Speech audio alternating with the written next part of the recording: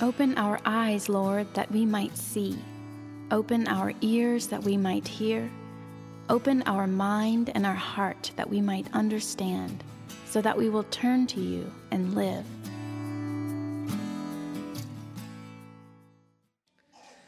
So let's get this on the table right from the beginning. We are not playing pretend today.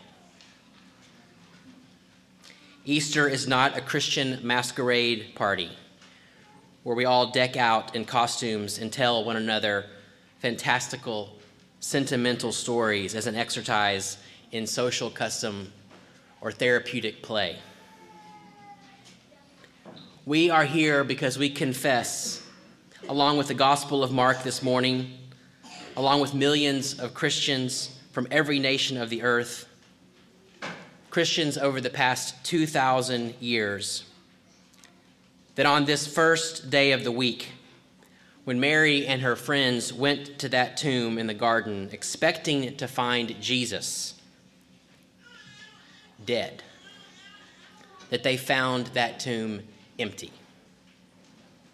We confess, along with the apostles and the Nicene Creed, alongside millions of martyred and joyful Christians, and alongside that blazing angel at the tomb, that Jesus of Nazareth was crucified, but he has been raised. Jesus is not there in that tomb of death and decay. Jesus is alive. Amen. This moment is at the heart of how the rest of the scripture following these Gospels accounts describes God for us. Particularly in the epistles, God is the one who raised Jesus from the dead. The way Robert Jensen puts it is, God is the one who first raising Israel out of Egypt, then raised Jesus from the dead. Alleluia, Christ is risen.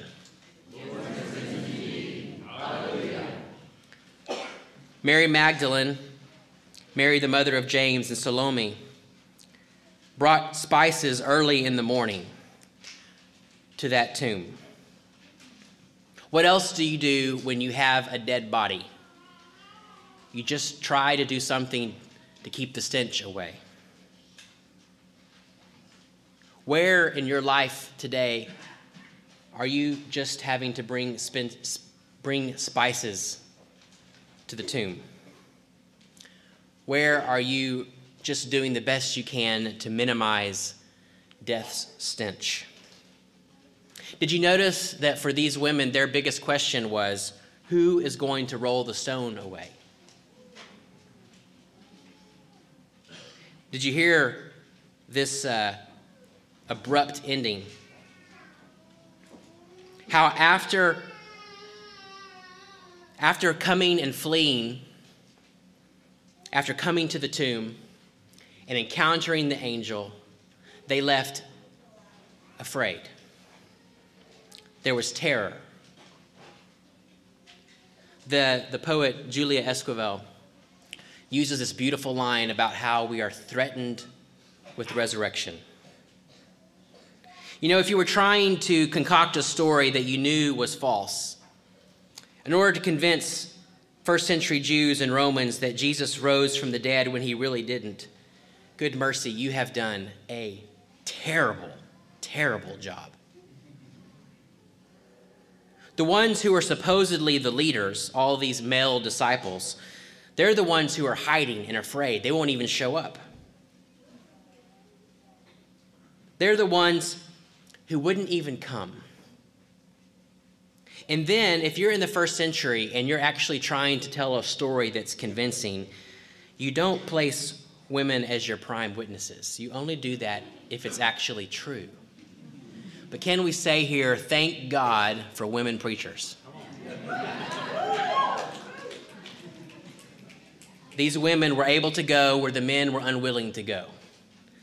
They were able to do what the men were unwilling to do. And they proclaim to us resurrection. Something monumental happened to these disciples, though. These ones who fled, and after the resurrection, you find Jesus having to go and find them in these locked rooms. They're keeping the window shades pulled and their voices low. They're terrified.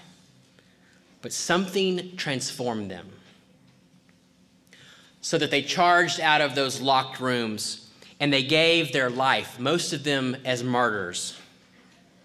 And they would not, to their dying breath, deny this truth, that Jesus was dead and God raised Jesus from the dead.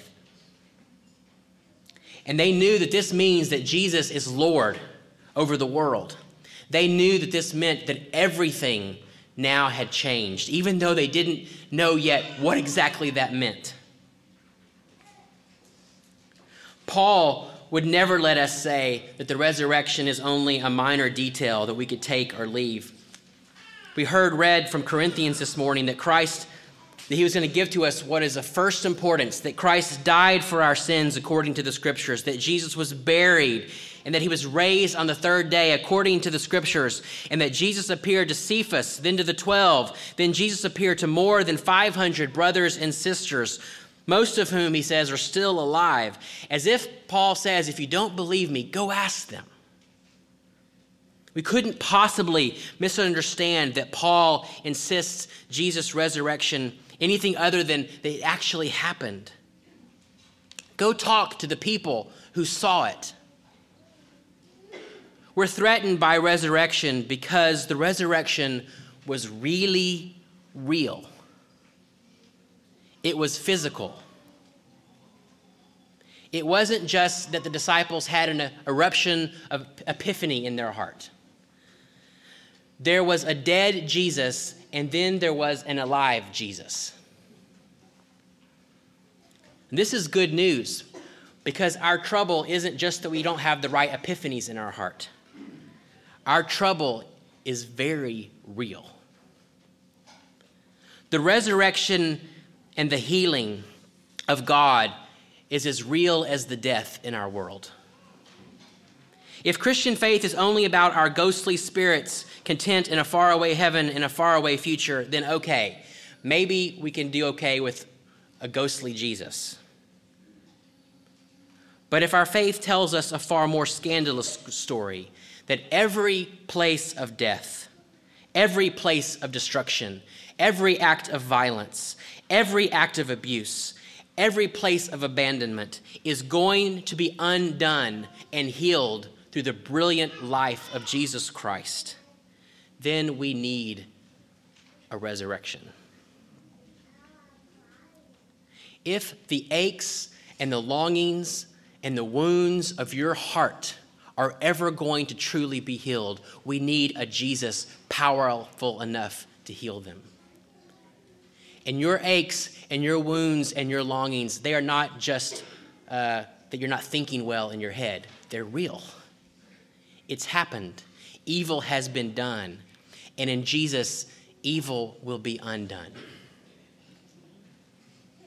Over time, Jesus' astounded followers came to understand and proclaim that Jesus' resurrection was not merely that one man died and then came back to life, but that because of Jesus' triumph over death, all of God's promises, all of the ones that had been asserted by the prophets over centuries, all the ones that had been revealed in Jesus' own teaching, they were going to come true. Everything has changed. That is being threatened by the resurrection. But Mark leaves us with this story abruptly. The women fled the tomb, for terror and amazement had seized them, and they said nothing to anyone, for they were afraid. And in your Bible, you'll see that there may be a section after that that's in brackets. Most Bible scholars think that part was added on later because all of the people working with the text thought there's no way it can end that way. A great terror seized them. like an icy grip strangling them. Easter is immense hope, but there's terror here too. There's a little fear. The knees knock when you encounter the fact that everything we have ever understood is being turned upside down because Jesus came back to life.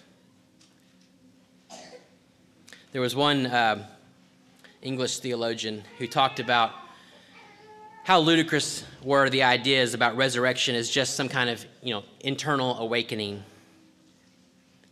He once was talking about this, and he said in an exasperated way how so many theologies of the resurrection amount to nothing more than saying that at some point on Easter Sunday or soon after, something in Peter's mind finally went ping. But no one flees in terror and amazement from a bolt of illumination. No one flees in terror from how our inner heart glows with an abiding memory of a beloved teacher that we hope to emulate. No one flees in terror from a docile Jesus whose ongoing memory in the hearts of his followers reminds us that our best instincts are indeed correct. We should be kind to one another. But resurrection, when one who is God was dead at human hands, and then that same one who is God all of a sudden isn't dead anymore. And when he stands before you telling you that he holds the keys of death and hell and that he has conquered everything that needs to be conquered, well, that's a little terrifying. And if Jesus rose from the dead, there's a quake in our bones because it means that the world Jesus proclaimed, foolish as it seems, is actually true. It means the world that Jesus announced as the truth, the world that many of us think sounds rather ridiculous, it's actually true. It means the Beatitudes that we've been talking about all during Lent are actually possible. It means that those who don't have 2 pennies to rub together, and those who know nothing but tears, and those who've had all their power stripped away, and those who burn for the justice that is denied over and again, and those who, by our measure, foolishly extend mercy to the very ones who deserve no mercy at all, and those who've abandoned everything for the love of Jesus, and those who step into the crossfire to make peace with enemies who want to kill them. It means that each of these persons, can you believe it, are actually blessed. It means the world's wickedness and violence can actually be extinguished in Jesus' cross and has been. I heard a writer say recently, and I think I believe him now, that it's ridiculous, if not immoral, to teach our children to obey Jesus unless Jesus rose from the dead.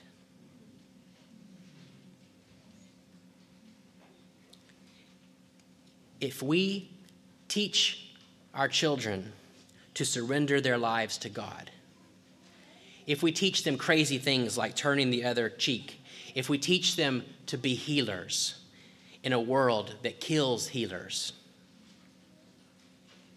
that is absolute foolishness unless Jesus rose from the dead. There is a threat to resurrection, but it's a threat that emboldens if we'll let it. It's a threat that gives courage and hope, because it is not just a story of something really powerful and dynamic and really, really cool that Jesus did a long time ago, and so that we can sort of be content in our Christian culture and have a great story to tell and a wonderful Easter once a year. It is so much more than that. It is the announcement to the world that what God has promised will be true in the world has already been inaugurated in Jesus Christ, and it is coming the world over. And so we, with, yes, a little knocking in our knees, step into the world with the boldness of God to speak what is true, to live what is true, to surrender our life because everything has changed in the resurrection. Will you pray with me?